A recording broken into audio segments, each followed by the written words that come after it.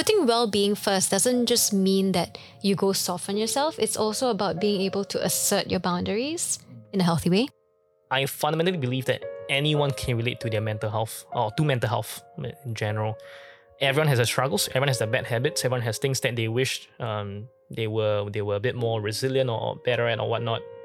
It made me shut down a lot because you need to like be hard, right, to make all these decisions. Yeah, so I think it was like shut off and just work or bury your head in like working and driving results.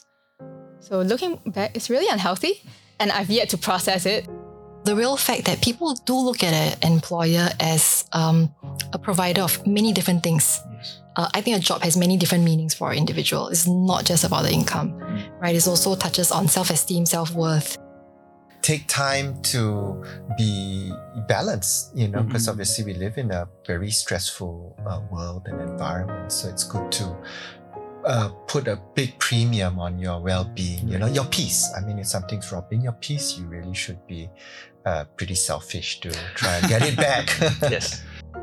Welcome to Vibe Check, Mental Health in the Startup World, a Tech in Asia podcast where I talk to startup leaders and mental health experts to see what I can learn from them when it comes to managing my mental well-being.